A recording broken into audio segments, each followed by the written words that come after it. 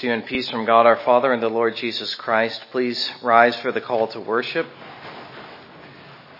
Psalm 148 verses 1 through 5. Praise the Lord from the heavens, praise him in the heights, praise him all his angels, praise him all his hosts. Praise him sun and moon, praise him all stars of light, praise him highest heavens and the waters that are above the heavens. Let them praise the name of the Lord, for he commanded and they were created. Let us remain standing and sing together hymn number 17.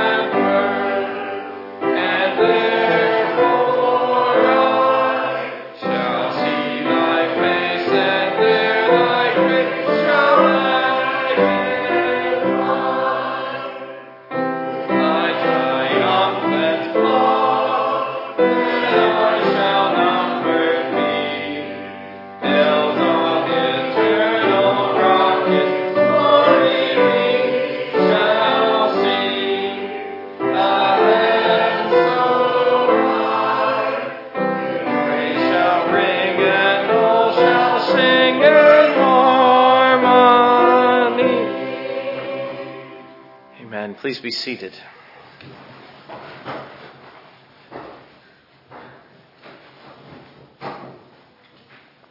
And let us pray together. Dear Lord, we come to you together again this evening, recognizing your grace, which brings us here. We understand that we deserve nothing but wrath, and you give us favor instead. You give us love, you give us heaven, you make us heirs of an eternal inheritance along with your Son. We thank you, Lord Jesus, that you threw in your lot with ours, that you took up our cause as our champion and as our captain. We thank you that you became a man like us so that we might become a son like you. The relation which you bear to us, the desire which exists in you to save us, those sinners. And really we can never comprehend how grievous our sin is. But insofar as we are able to comprehend it, to think that you still wish to save us at so great a cost to yourself, we cannot even begin to understand it. Words are unable to express it. There is a love which surpasses understanding, as we read in Scripture, and so we would say ourselves. We simply adore you, we magnify you, we confess you as our Lord and as our Savior. And we tell you that you are altogether lovely. There is none besides, none more lovely, none more worthy of our devotion and our adoration. Lord, there is much in the world that is capable of drawing away our affections. Some of these things are good, indeed. Many of them are not. But none so worthy as you. There is nothing which compels a life of devotion, and nothing that so fills our lives with meaning as your presence and your power and your love. God, we are also amazed at your ways, that you are pleased to demonstrate your power in weakness, and we are very weak. And if ever we hope to experience your power, well, we have good hopes that we might, because you do not look for great outward displays of strength. We do always. It's what we always want. It's what we always look for. And we always wish that you would do great and mighty things. And sometimes you do. But far more often is your power perfected and magnified in weakness, so that you would get the glory and not man. Lord, we see here an ample opportunity for that. There is no outward display of glory, not even a little bit to be found here. We're just like the Corinthians, just a small band of unhallowed or people who just are not accounted as anything in the world. There just isn't anyone here, none of us, whom the world accounts as great, nor any here who would account themselves as great. Just average folks, and in many ways despised by the world because of what we believe. But as we gather together in this way, we look for you to demonstrate your power, whether it is in saving us, which is indeed the greatest display, or even in just acts of mercy, which we are capable of in ways the world is not. A real spirit of charity and love which prevails among us, building us up in holiness week by week. Father, we recognize, though our flesh is apt to doubt, that worship is an encounter with the living God, and the potential for explosive power, spiritually speaking, is always present. It isn't always actual, but it is always potentially there. And we are just waiting, Holy Spirit, to see what you will do. We recognize that you are sovereign, and the wind blows where it wills. Sometimes here, sometimes there, sometimes not at all, sometimes in great measure. We leave it to you, but we confess our own anticipation to see what you will do next, having experienced it to a very great degree already, your saving power in our lives. And so, gracious Lord, as we go into the new year and as we set aside another slate of Sabbaths, 52 in all, bringing the first to a close, we have, 104 opportunities to worship you. So much potential there, O Lord, to do good and to experience your power and to grow in grace and to do good to the brothers and even to shine as lights in the world. We ask you, O God, to act. We ask you to act decisively. We ask you to act for the well-being of the church, both within these walls and without. Would you labor for our well-being in the world and through the civil magistrate? Would you keep us from entering into days of hostility with the state? We don't want to be in a battle as others are just to keep the church open. God, as we confess this morning, the future, the whole year lays in your hands. And we're okay with that. We rest content with that. We are glad about it. And all that we ask, O God, is that you would comfort your church more strongly with the thought of your providence and your power. And give us the courage to face whatever it is that you have for us in the coming days. We ask this in Jesus' name. Amen.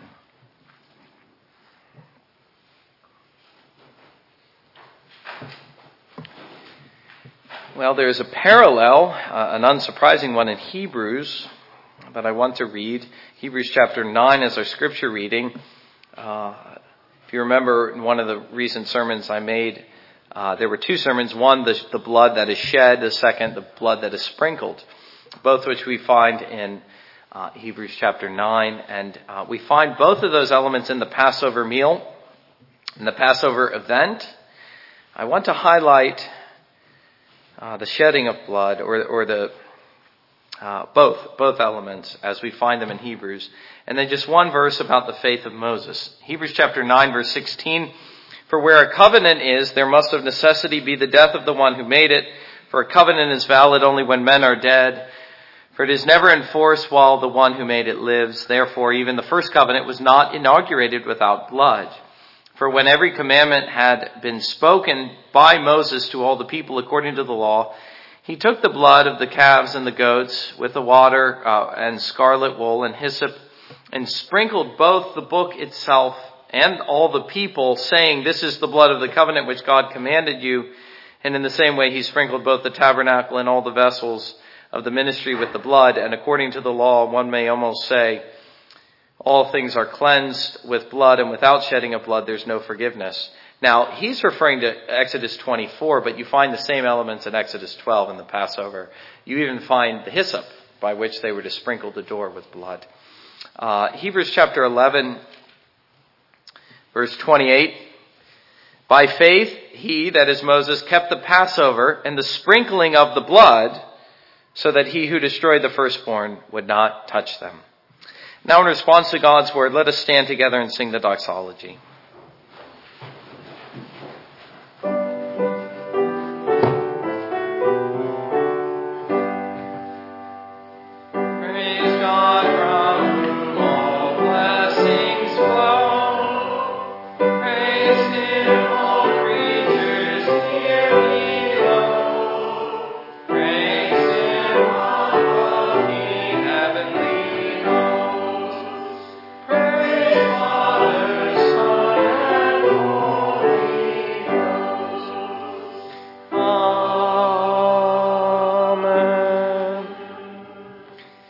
Be seated.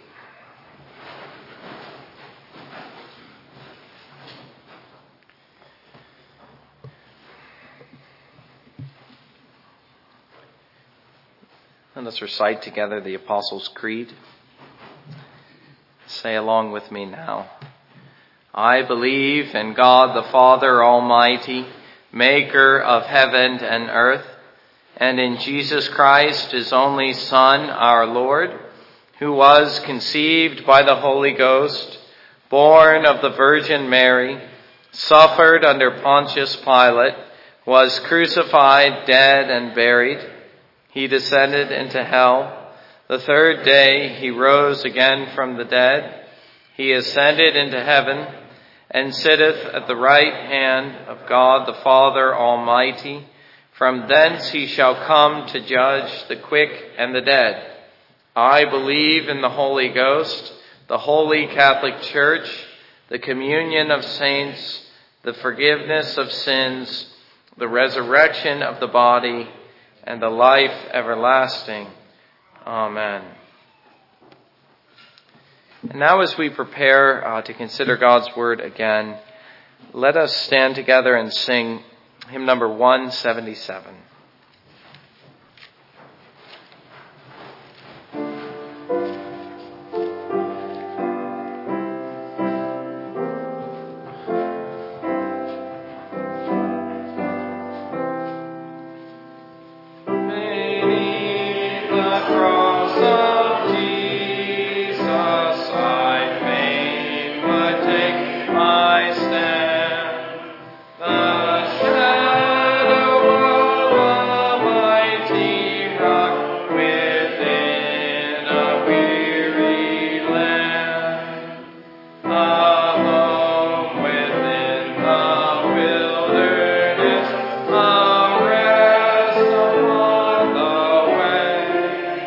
From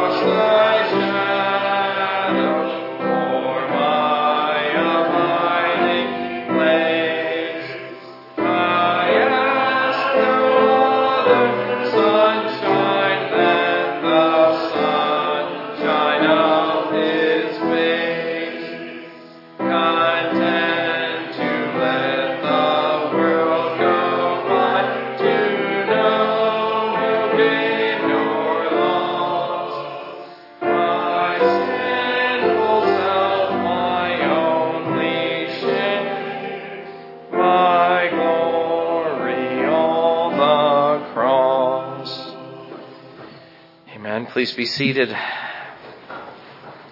Turn with me now to the book of Exodus chapter 12. I want to do something a little bit out of the ordinary, and that is I want to break up the passage out of order. And that is just because the Passover is a major event, and it will take at least 2 sermons, but to be honest, I don't know how many. And what I wanted to emphasize in this sermon was the Paschal Lamb. Paschal Lamb is emphasized in verses 1 through 13, but then taken up again in verses 21 through 28. And so those will be the verses that we read.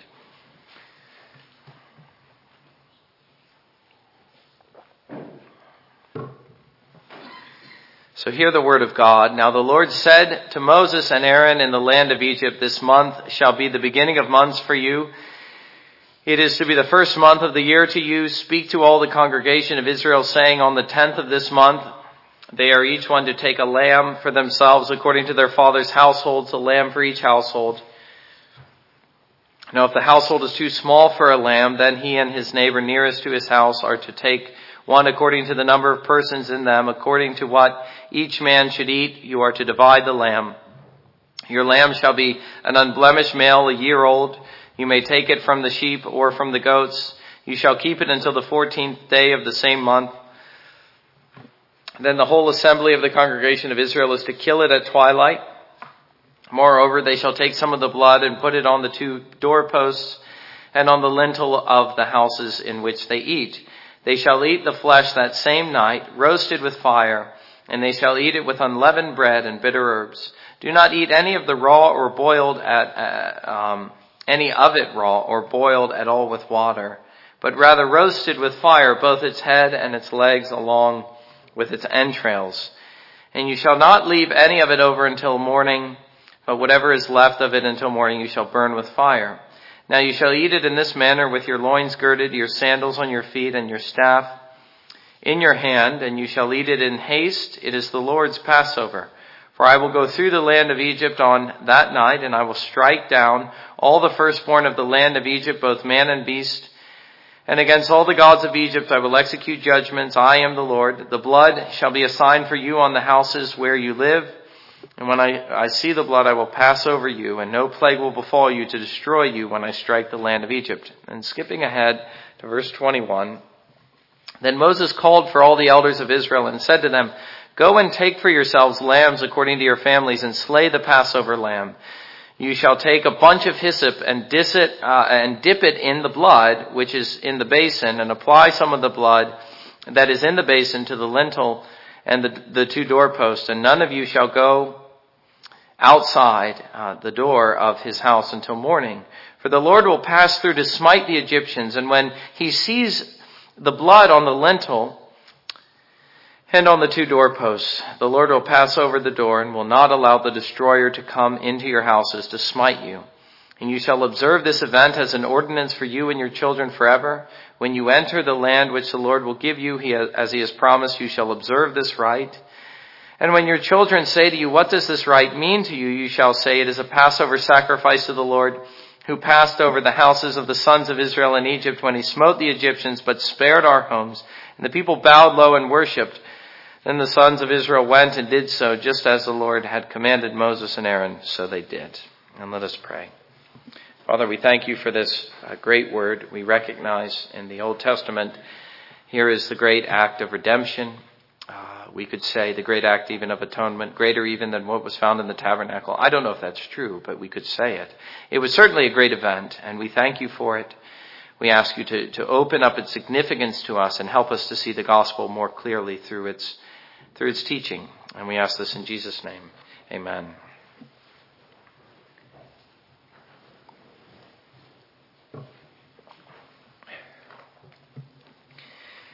Here is the institution of the Passover meal, which, as we see here, is more than a meal. The Passover is more like a sacrament. It is a sacred rite to be observed by Israel as she departs out of Egypt.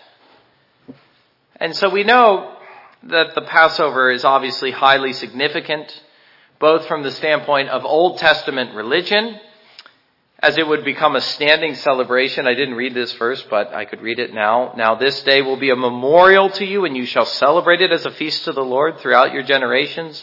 You are to celebrate it as a permanent ordinance. But also from the standpoint of the New Testament. And it is at the Passover meal that our Lord institutes the Lord's Supper. As Matthew Henry points out, there is no ceremony found in the Old Covenant that is mentioned as frequently in the New Testament as the Passover. And the reasons for this I hope to make plain.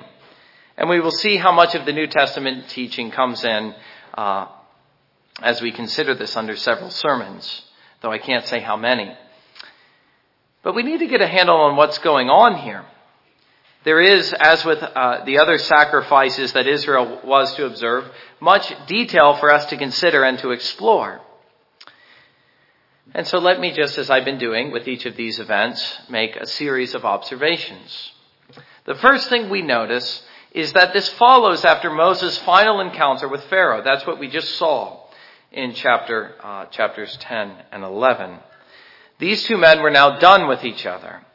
Now Moses must take up his task as the shepherd of Israel, or as the book of Hebrews says in chapter 3, the apostle of the Old Covenant. We also notice at the outset, not only that these two men are finished with each other, and now Moses' focus really becomes Israel, but that it occurs in the land of Egypt, which the more I considered, the more I realized was highly significant. Verse 1, the Lord said to Moses and Aaron in the land of Egypt, and they were to observe the first Passover in the land of Egypt. The significance here is that God would have them worship him before their release and not after. Of course, they would worship him in the wilderness too once they had been delivered. That is what God was contending for all along. Let my people go that they may serve me and that they may worship me in the wilderness, all the people and the cattle and the children and so forth. We've seen all of that. And we know that there will be plenty of worship to be had there, though sadly we'll see mostly it will be false worship. But before they go, they must worship. They must observe this sacred ordinance, however hurriedly.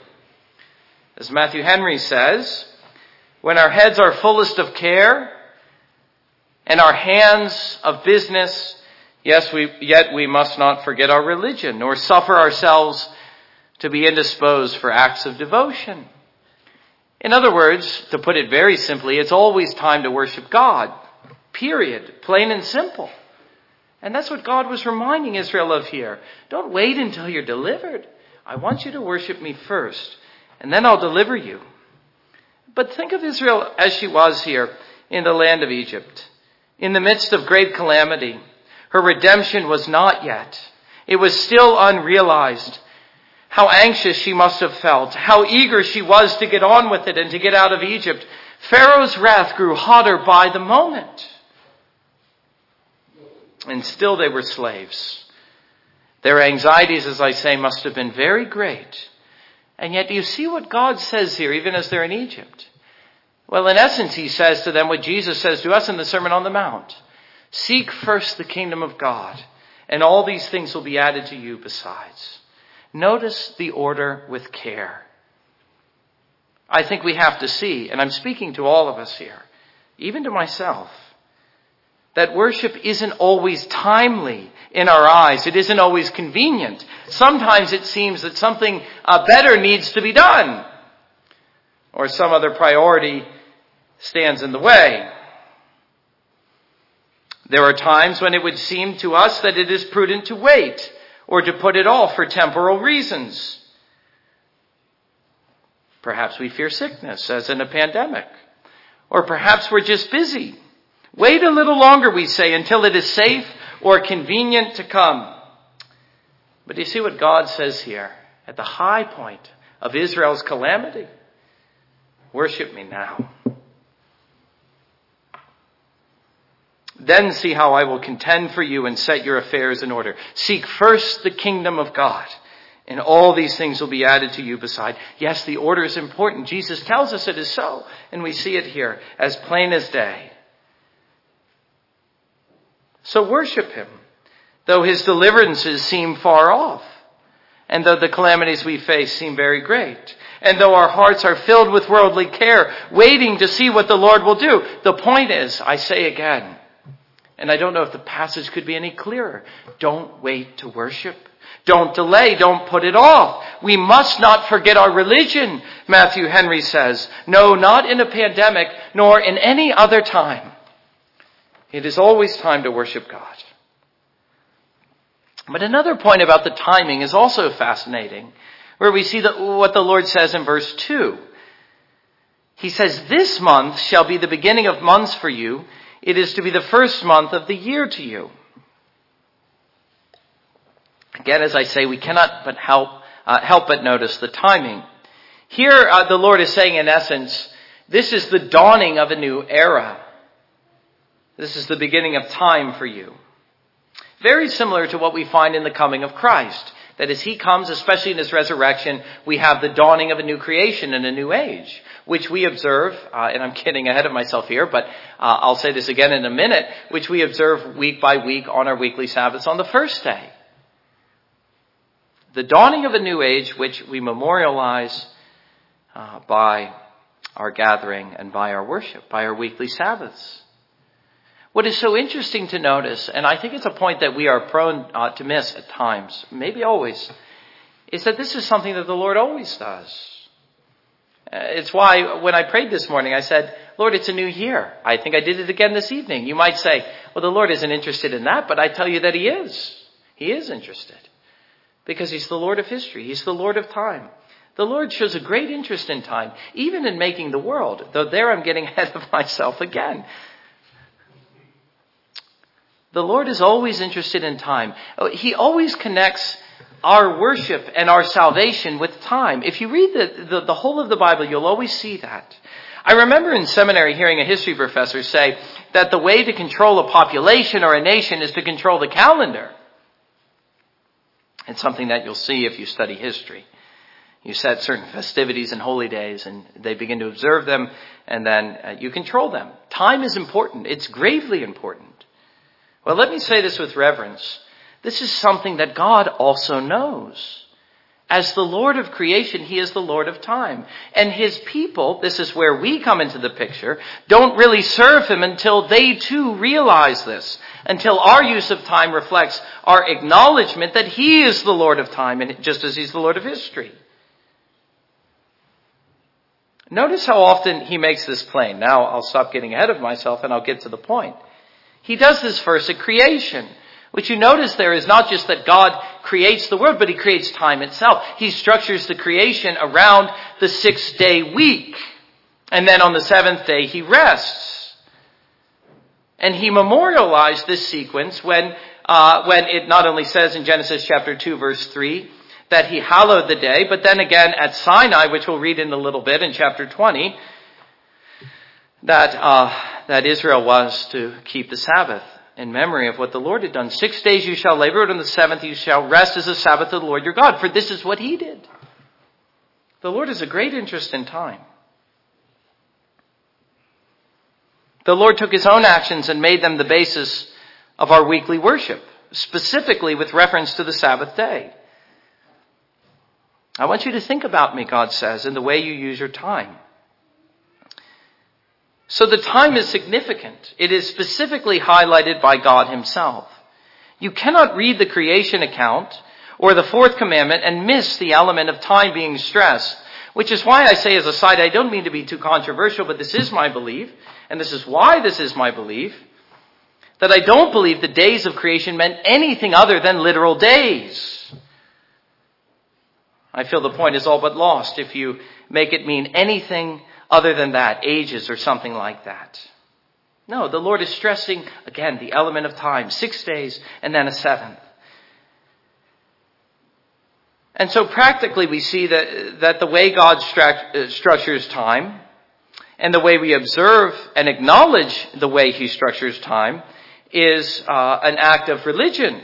And it is an indication of personal religion. Which is also why it becomes, as we see here, a test of our fidelity to him. This is something the Lord says he wants them to observe. And we can think what might have happened and what did happen when they failed to observe the Lord's calendar. It is an indication of piety, I'm saying, of fidelity to the Lord. Of course, we also know how other things seek to intrude and compete with this point, which is why I object to observing Christmas as a sacred holy day. The reason is that I recognize how important time is. That the way we structure it itself is an act of devotion, and it reveals our priorities. But if God never commanded we observe this or that day, then we really aren't holding to this principle, which is that our devotion to God is revealed in our observance of His special days. Certainly this was true of Israel, or at least it was meant to be true. In this festival and all the others, she was observing more than anything else God's lordship over all her days. But we never find Israel inventing new ones. Special holy days for her to observe beside these. And certainly we see the same thing as we turn to the pages of the New Testament. What do we find there? Well, we find those Christians observing the first day of the week. The Lord, by His resurrection, hallowing the first day, bringing in a new arrangement, a new structure to be observed by the people of God, which we see in all of those pages the first Christians immediately began to observe. We also know this from history. Of course, with the passage of time, she began to invent her own days to observe besides these. And we could debate the merits of that another time. I've already made myself plain. But my point is, with reference to the Passover and the structuring of a new way of life with a new calendar, notice how important time is to God. Not only in the fourth commandment, but in so many other places. And then begin to consider how you use your time. And even how you view it. If we claim that God is the Lord and that He is our Lord, let Him be the Lord of time and the Lord of days. And remember that false worship also involves a false calendar. Do you remember what Paul says in Galatians 4:10? You observe days and months, seasons and years. I fear I've labored over you in vain. And so the principle also works in reverse, doesn't it? Now, another point along the same lines is what Matthew Henry calls the antiquity of family religion. Here we see one family gathering, or if too small to consume the lamb, several gathering together in one home to do so. But the point is, as we find here, worship was held in the homes. The home in each of these cases was considered a sacred place where this sacred rite was to be observed. And this is something that God commanded. It is something which we find is an ancient principle of religion. That the home is a place of worship, and it must be regarded so by us. It is and can be a place where sacred business and sacred transactions transpire. And you see how children were also included in this as part of the household. The parents were meant to tell the children and to involve them in the festivities so that God's name would be remembered for generations. Recently, I was reading in Darrell Hart's book on Presbyterianism. I can't remember the name of it. Recovering Mother Kirk, that was the name of it. I was teaching this on Wednesday nights earlier in the year, that he was saying that a really organic and covenantal and old school model of church growth was to focus on the children. And you don't hear much talk of that today, do you? But that's the old model. That's the Presbyterian model at any rate. It used to be. Do you want to grow the church and do you want to see her prosper for generations to come? Focus on the children. That's not the only thing, but in many ways that's the main thing. A zeal and a jealousy that they should grow up knowing the Lord, seeing them as the future of the church. And part of the crisis that's facing the modern evangelical church is that all the children are leaving, despite all the programs that are made for them. Beloved, these are the old paths. And they don't just go back to ancient Presbyterianism of a bygone era. They go back even to these times we read of in Exodus.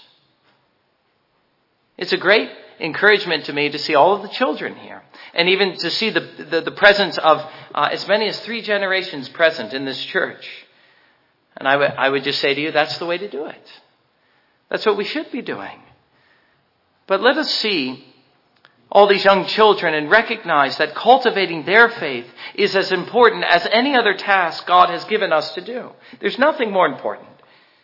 Recently, we have sought to stress, I don't remember when, it was sometime in Sunday school not too long ago, the importance of family worship. This is something we want to see you all doing, worshiping in the homes as Israel was commanded to do here. We've also sought to help the children to profess faith through the communicants class. And these are only the beginnings of what we are seeking to do. Our work is not finished when the children profess faith. Listen to what the Lord is saying here. Our ambitions surely are greater than that. We would even seek their children and their children's children, looking for God's faithfulness in generations to come. That is a truly covenantal model of church growth.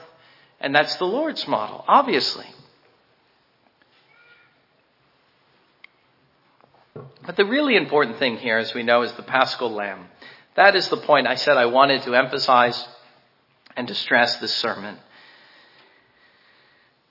The first thing that we see about the Passover as it involved the Paschal Lamb was that it was a meal to be observed. They were to slay the lamb, and then they were to eat it. And if there was anything left over, well, let me say this first. If a family was so small they couldn't eat it all, then they were to invite another family. The point was to eat the lamb. And if there was anything left over, they were to burn it the next morning, which is an interesting detail I'll explain in a moment. But there are many details here. Details concerning the Passover meal, which we later see our Lord observing in the Gospels. Details which are worth noticing since they are highlighted in the text and since Israel was to observe this meal in this detailed way. And so let me tell you what they are. The first is the lamb that was slain. Verse 21. He says, slay the Passover lamb, or slay the Paschal lamb.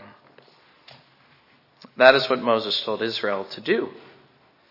And we know from earlier verses that the lamb was to be unblemished as a shadow of Christ, who through the eternal Spirit offered himself without blemish to God, Hebrews chapter 9, verse 14. If you want to know why the lamb was to be unblemished, it wasn't because the lamb could atone for sin. It was because the lamb was a type of Christ. The blood of the lamb was to be shed in the place of the blood of the firstborn. So we have the principle of substitution. Their children wouldn't be killed like Egypt's because of the lamb. And it is the sacrificial character that we must try to appreciate. As the Lord indicates in verse 27, it is a Passover sacrifice to the Lord. He calls it a sacrifice. Its real efficacy, Voss says, was derived from its sacrificial character. I was interested to read that older Protestant fathers were uncomfortable with that language because the Roman Catholics make so much of the sacrificial character of the meal, then bringing that idea into the sacrificial character of the Lord's Supper. And obviously we repudiate that. We don't teach that there is a sacrifice weekly held at the table.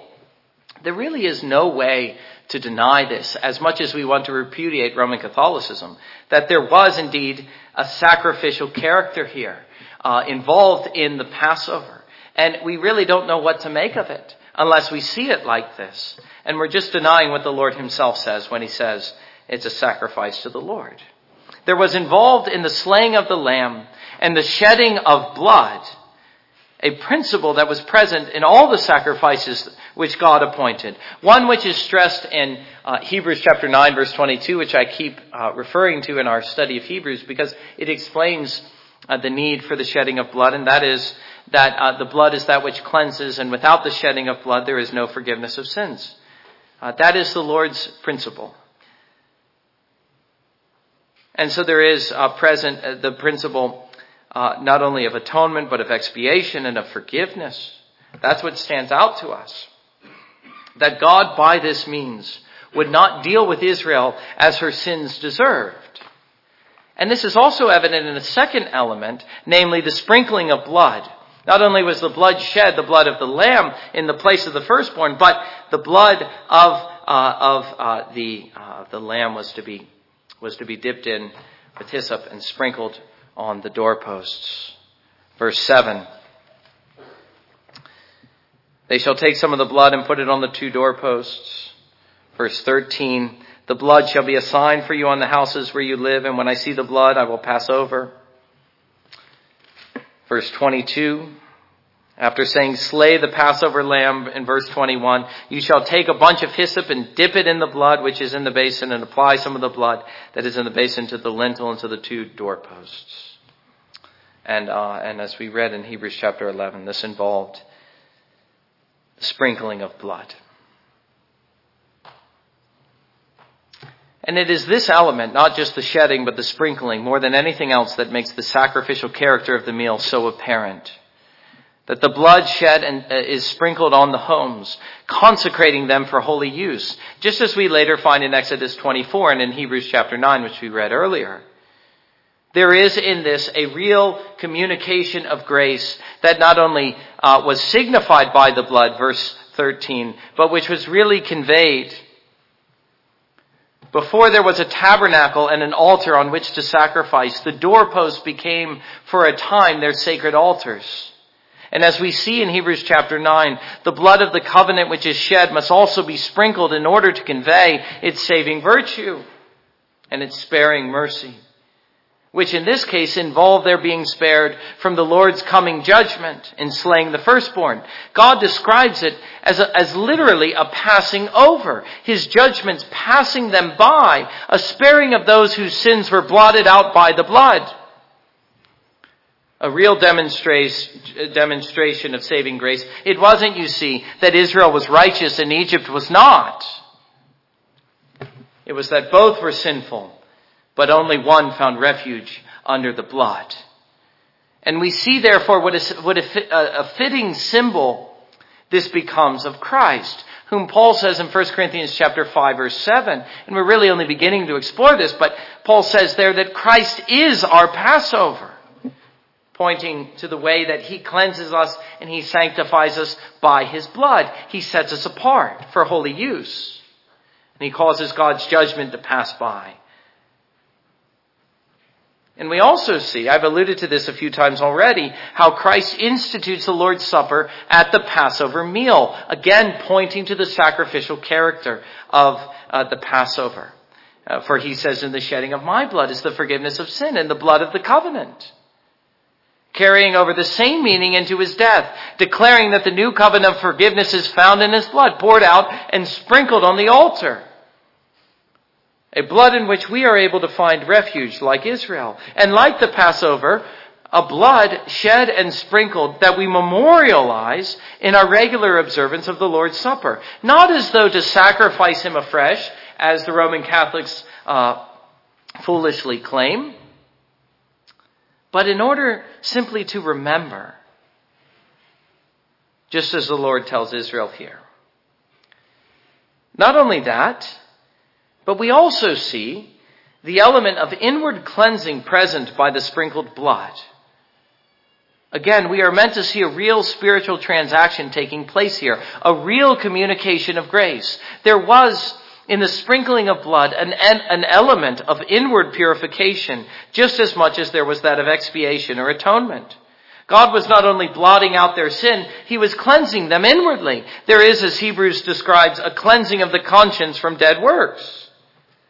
Of course, we also know from Hebrews that this is only found in the blood of Christ, as with the atoning nature of the sacrifice. But as that blood shed and sprinkled was prefigured and typified by the Paschal Lamb, those who had true faith like Moses began to enjoy these blessings in advance. Again, not only the forgiveness of sins, but the inward cleansing of a guilty conscience from dead works. In the sign, they began to enjoy the reality. They began to anticipate it. And God was cultivating them faith in the true Paschal Lamb, Jesus Christ, who is our Passover. A further indication, very briefly, of the sacrificial nature of the meal was that the lamb was to be eaten and nothing was to be left over, or else it was to be burned. This is something that may seem to be insignificant, but in fact, this is something that we find the priests later doing in their sacrificial meals that they were to be observing in the Levitical law. We also see how they were to all eat at an appointed time all together, verse 8.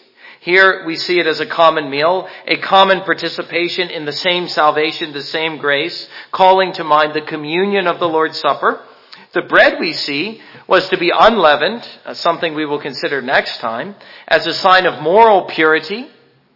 The herbs were to be bitter in order to remind them of the bitterness of their bondage. The meal was to be eaten in haste, for their deliverance was at hand, though it was not yet. Something peculiar to the first Passover meal. All of the details of the meal we see had great significance.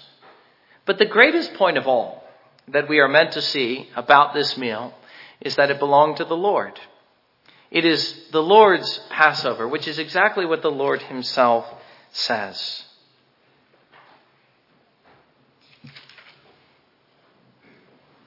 Well, I have it in my notes. I don't remember where it is in the text. We'll get to it, I suppose, when it appears in my notes. It's the Lord's Passover. It's something he appointed. In other words, the Passover, it wasn't man's idea. It wasn't something that Moses suggested to God. It was rather something that God commanded to Moses. God's idea and God's desire to exercise his grace in this way being expressed, pointing man to the need for atonement if man was to be forgiven and spared of his coming judgment. How is it that God's judgment would pass over and pass by? Only, he says, by the shedding of blood. Speaking of the need that his wrath be abated, or else it will indeed and in fact come upon the sinner. It is a sacrifice to the Lord, as with all sacrifices. The priestly character of the Passover is something we cannot fail to miss. It is a Passover sacrifice to the Lord, verse 27. Just as the book of Hebrews tells us in chapter 5, verse 1 and chapter 8, verse 3, that all high priests were appointed to make sacrifices on behalf of men to the Lord, or in things pertaining to God. The point is, sacrifices were offered to him on behalf of men, and so here.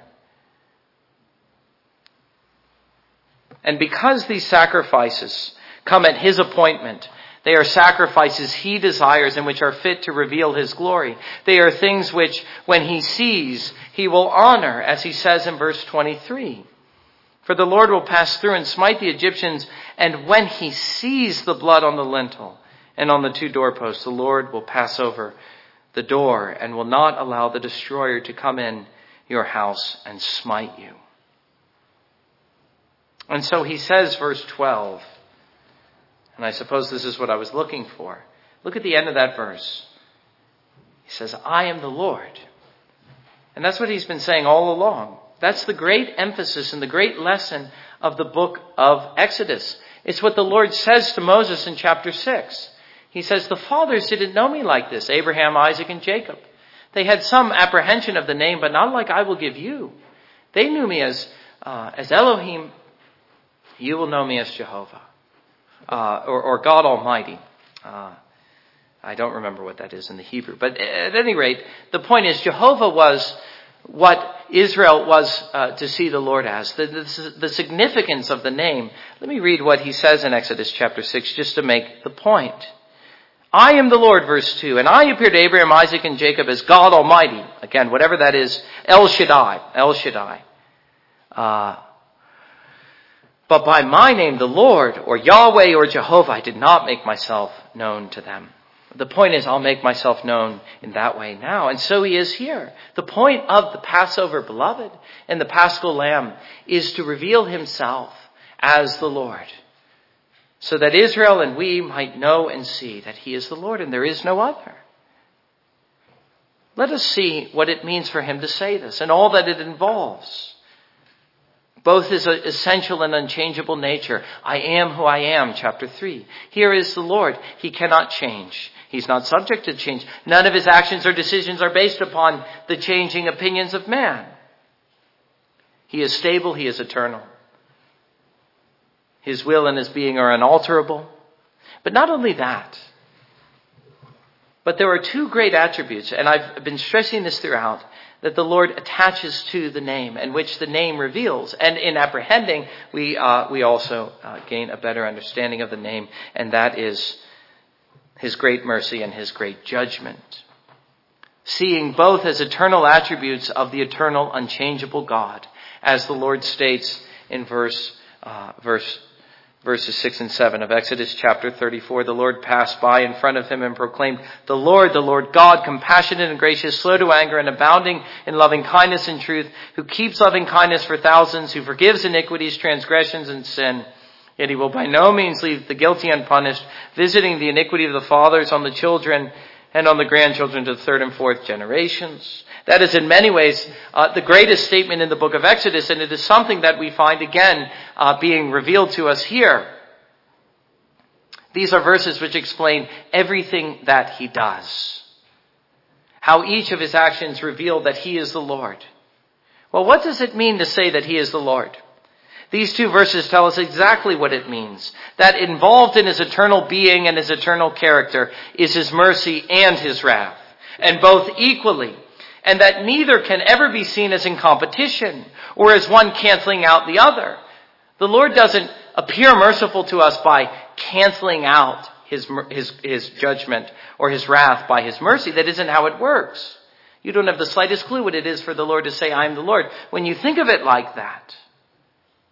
But rather, when we recognize that here is the eternal, unchanging God, we realize that both of these attributes exist in him with equal intensity and perfect purity forever. And there exists in him an equal desire to show forth his glory in both of these ways. He desires to be known as merciful and as just, and never to see these two things as in competition. And do you see how the Passover reveals both aspects of his eternal being? That God, first of all, comes as the destroyer in judgment. As for Pharaoh and Egypt, God will by no means spare the wicked. He will not clear the guilty. He will surely punish them down to the very last generation. Yes, but God is in all fury and wrath. He is these things, and he is them perfectly and as intensely as you can possibly imagine. But he's also gracious, slow to anger, abounding in steadfast love and truth. These things are no less true of him, and no less intensely so. And the way he makes these things come to pass on behalf of sinners who deserve his justice is by making a work of atonement. It is by making his wrath not to cease, but to rest on another. That is what is prefigured here, the principle of grace. Or how is it that grace comes to pass? This great attribute in God which he so wishes to express and reveal about himself. It is not by negating his own justice, his own desire to exercise vengeance on the wicked. It is rather by exercising his justice as fully as he possibly can, not upon the sinner, but upon the substitute. And only then does his judgment pass by. You see, it doesn't disappear. It is still very near and still, in a sense, quite terrifying. Who can look on a crucified Savior and not feel the sense that God's judgments are terrible and terrifying and near as we behold his bleeding hands and wounded body? We may be spared, but we are not unaffected. We still can perceive how awful this destroyer can be. But though he draws near, he doesn't touch us, nor does he destroy us. And so salvation and judgment are in reality very closely connected. Because, as I say, they exist together in equal measure and perfect purity in the Lord. They both perfectly express what it means for God to be the Lord.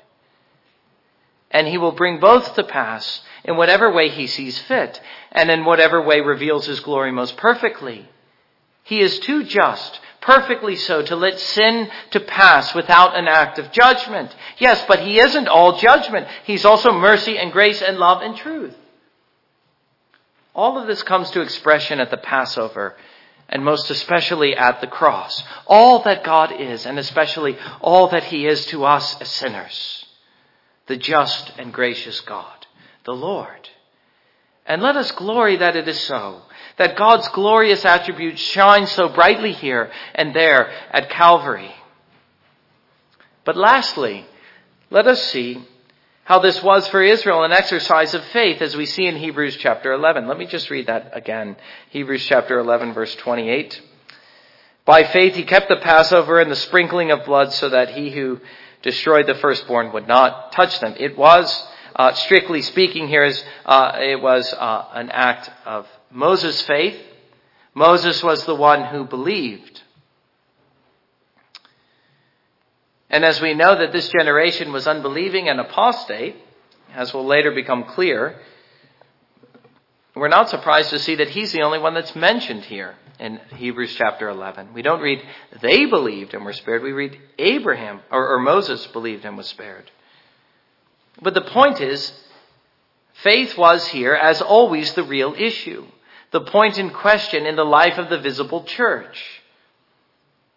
Who are the true believers? What is it that separates the true and the false?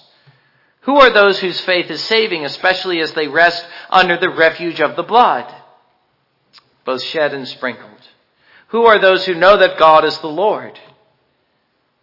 There never has been a time when the question was not, do you have faith? It was the question that faced Moses. It's the question that faces us today. Again, it's the question that separates the true and the false. It is what distinguishes the formal professor at the table of the Lord's Supper and the one who is saved by his participation in the blood, the presence of saving faith. This was something Moses had. He did not observe the Passover with formality. He did so assured of things hoped for, convicted of things not seen. He both believed that God is and that he is a rewarder of those who seek him. He had faith, and so he participated by faith in the Lord's salvation. Not merely outwardly, as with Israel in his participation of the Exodus event, but inwardly, as the renovation of the inner man, and along with Abraham before him through this rite, began to look forward to the day of Christ with gladness. And Lord willing, this is what we will go on to consider. All that this rite, the Passover, involves in the coming sermon. But for now, let us turn to the Lord in praise by standing and singing together hymn 193.